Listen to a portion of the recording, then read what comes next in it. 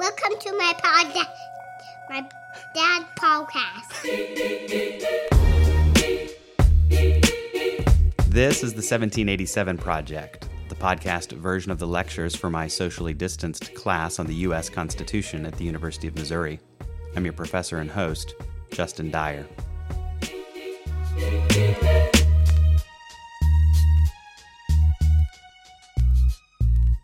In February 1905, 116 years ago now this month, the Supreme Court heard oral arguments in the case of Joseph Lochner versus New York. Lochner had been issued an indictment that said that he, quote, wrongfully and unlawfully required and permitted employees working for him in his biscuit, bread, and cake bakery and confectionery establishment to work more than 60 hours in 1 week.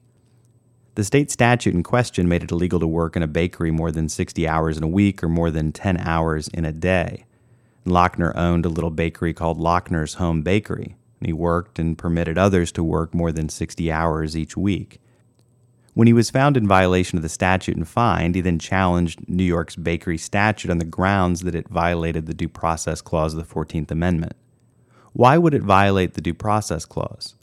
The clause says that the state shall not deprive any person of life, liberty, or property without due process of law. But the state of New York passed a law. Lochner violated it. He was fined as a result, meaning the state deprived him of his liberty and property, but the state didn't deprive him of any of the procedural safeguards for criminal defendants. He was indicted and he had his day in court.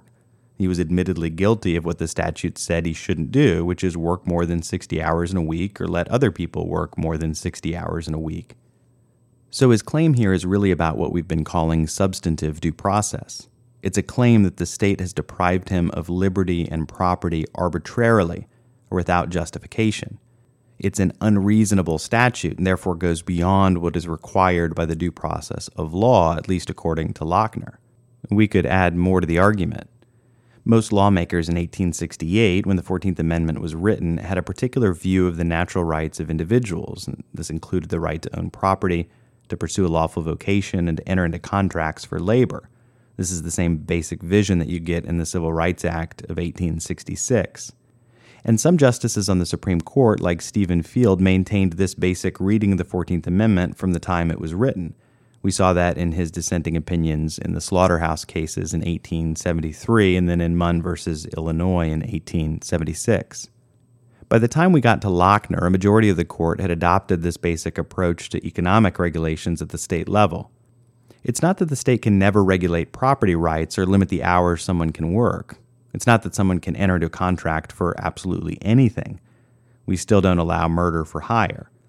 But our default position is going to be that an individual has the right to dispose of his property as he chooses, including property in his own labor. And if the state's going to limit the right in some way through regulation, then the state needs to demonstrate that the regulation is reasonable or justified. This is at least how the court's approaching it in Lochner. And in Lochner, 5 members of the court think the regulation is unreasonable. In his majority opinion, Justice Rufus Peckham summarizes the court's methodology with this question. Is this a fair, reasonable, and appropriate exercise of the police power of the state? Or is it an unreasonable, unnecessary, and arbitrary interference with the right of the individual to his personal liberty, or to enter into those contracts in relation to labor which may seem to him appropriate or necessary for the support of himself and his family? Peckham and the court's answer was that there is no reasonable ground for interfering with the liberty of a person or the right of free contract by determining the hours of labor in the occupation of a baker, as they wrote. Bakers are just as capable of anyone else as understanding their own interests and determining for themselves the needs of their families and how many hours they'll labor each week. There's nothing particularly dangerous about the occupation or any other reason that would justify the deprivation of their liberty and property, the majority said. And in dissent, Justice Harlan disagreed, but note why he disagreed. Harlan thought it actually was a reasonable regulation. Laboring for long hours on your feet in areas that are not well ventilated next to hot ovens while inhaling bread spores has real detrimental effects on health. The legislature is not unreasonable here. And so Harlan and 2 of the other justices would have upheld the state statute, but by going through the same basic questions. There's an underlying agreement between the majority and the dissent by Harlan. If the state passes a law that is completely unreasonable, then yes, that violates due process. They just disagree about whether this particular statute is unreasonable. They have a different approach to how deferential the court should be to legislative judgments in this area. But there's one opinion in the case that takes direct aim at the whole structure of the argument about reasonableness, property rights, and the liberty to contract. Justice Oliver Wendell Holmes, who fought in and was wounded in the Civil War and served on the court from 1902 to 1932, didn't have much patience for substantive due process. He didn't believe in natural rights or natural law. He thought judges should be deferential to legislative policy judgments in general. And in a letter to his friend Harold Lasky, Holmes once wrote, "If my fellow citizens want to go to hell, I will help them. It's my job." And here's how he laid out the argument in his Lochner dissent. As Holmes said, "This case is decided upon an economic theory which a large part of the country does not entertain. If it were a question whether I agreed with that theory, I should desire to study it further and long before making up my mind. But I do not conceive that to be my duty, because I strongly believe that my agreement or disagreement has nothing to do with the right of a majority to embody their opinions in law. It is settled by various decisions of this court that state constitutions and state laws may regulate life in many ways which we as legislators might think is injudicious, or if you like, as tyrannical as this, and which, equally with this, interfere with the liberty to contract." Holmes then gives some examples. We have laws regulating how much interest you can charge in lending, laws prohibiting people from opening their shops on Sundays, laws that require vaccination or inoculation. And then he goes on to say, some of these laws embody convictions or prejudices which judges are likely to share. Some may not. But a constitution is not intended to embody a particular economic theory, whether of paternalism and the organic relation of the citizen to the state or of laissez-faire. It is made for people of fundamentally different views, and the accident of our finding certain opinions natural and familiar or novel and even shocking ought not to conclude our judgment upon the question whether the statutes embodying them conflict with the Constitution of the United States. The purpose of the Constitution, according to Holmes, is not to take sides in these policy disputes. The court should, for the most part, defer to legislative majorities. And yet, Holmes still leaves some room for the court to strike down some laws that go against deeply rooted fundamental principles. Every opinion tends to become a law, he says. And I think that the word liberty in the 14th Amendment is perverted when it is held to prevent the natural outcome of a dominant opinion, unless it can be said that a rational and fair man necessarily would admit that the statute proposed would infringe fundamental principles as they have been understood by the traditions of our people and our law. We're left here after Holmes's dissent with a challenge and some questions leveled at the court's substantive due process jurisprudence.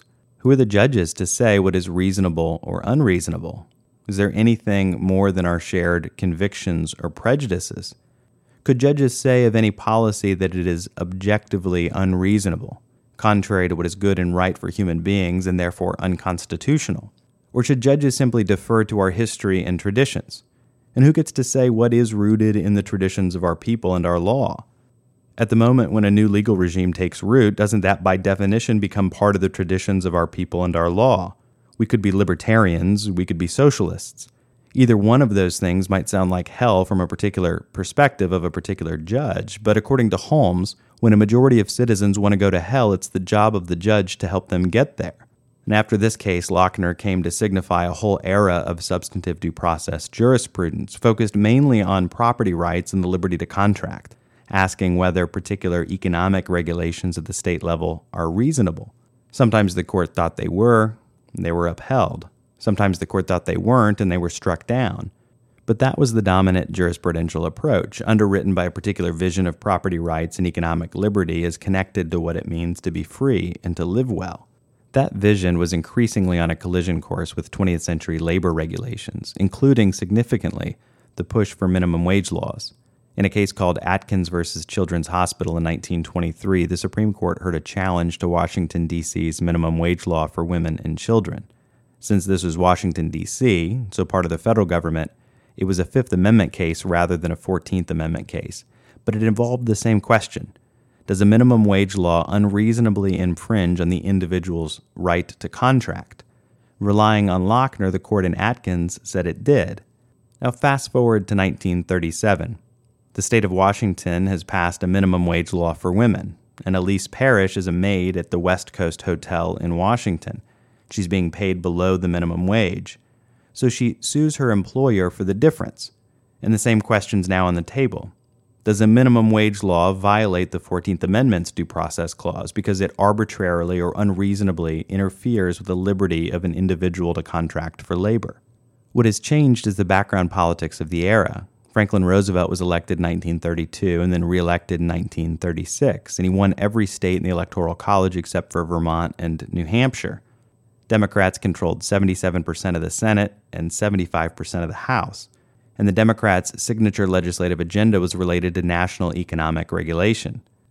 The only thing that stood in the way was the Supreme Court. Roosevelt had only recently unveiled his plan to pass a bill to add more justices to the court. Those justices would presumably then vote to uphold the economic regulations coming out of Congress. Justice Owen Roberts then voted in West Coast Hotel versus Parrish to uphold the minimum wage law. Rightly or wrongly, this was perceived to be a strategic calculation on Roberts' part to address the threat of the judicial reform bill coming out of Congress. We remember this now, Roberts' vote, as the switch in time that saved 9, the 9 here being the 9 members of the Supreme Court. Whatever the reasons, a majority of the Supreme Court did in this case uphold the state of Washington's minimum wage law, but as always with some nuance. As Chief Justice Charles Evans Hughes wrote for the court, in each case, both the old Atkins case and now this one in West Coast Hotel, the violation alleged by those attacking minimum wage regulation for women is deprivation of freedom of contract. What is this freedom? The Constitution does not speak of freedom of contract. It speaks of liberty and prohibits the deprivation of liberty without due process of law. In prohibiting that deprivation, the Constitution does not recognize an absolute and uncontrollable liberty. Liberty in each of its phases has its history and connotation. But the liberty safeguarded is liberty in a social organization which requires the protection of law against the evils which menace the health, safety, morals, and welfare of the people. Liberty under the Constitution is thus necessarily subject to the restraints of due process and regulation which is reasonable in relation to its subject and is adopted in the interests of the community is due process. And in particular, Hughes points to the weak position of certain workers when bargaining for labor and the need for labor regulations to protect their interests, either through minimum wage laws or laws recognizing labor unions and the like. To this, the remaining holdouts on the court disagreed. Justice Sutherland penned a dissenting opinion in which he said simply that the meaning of the Constitution does not change with the ebb and flow of economic events. We frequently are told in more general words that the Constitution must be construed in light of the present. If by that is meant that the Constitution is made up of living words that apply to every new condition which they include, the statement is quite true. But to say, if that be intended, that the words of the Constitution mean today what they did not mean when written, that is, that they do not apply to a situation now to which they would have applied then, is to rob that instrument of the essential element which continues in force as the people have made it until they, and not their official agents, have made it otherwise. The judicial function, he goes on to say, is that of interpretation. It does not include the power of amendment under the guise of interpretation. But of course, Sutherland here begs the question, what did the 14th Amendment's due process clause mean when it was written? Was it, as Justice Holmes said in his Lochner dissent, meant to govern people with fundamentally different views on policy matters? Is constitutional meaning governed ultimately by public opinion? When should judges defer to legislative policy judgments? And when should judges act in an undemocratic way to protect individual rights from the abuse of majorities? These questions will stay with us as we turn next week to the rebirth of substantive due process in the mid-20th century. But you should take this away from West Coast Hotel versus Parrish. After this case, the court turned away from the Lochner-era liberty of contract jurisprudence and away from economic substantive due process. Since then, the court has been pretty deferential to legislative majorities with respect to economic regulations, but not so much in other policy areas, and so we'll pick up that story next week.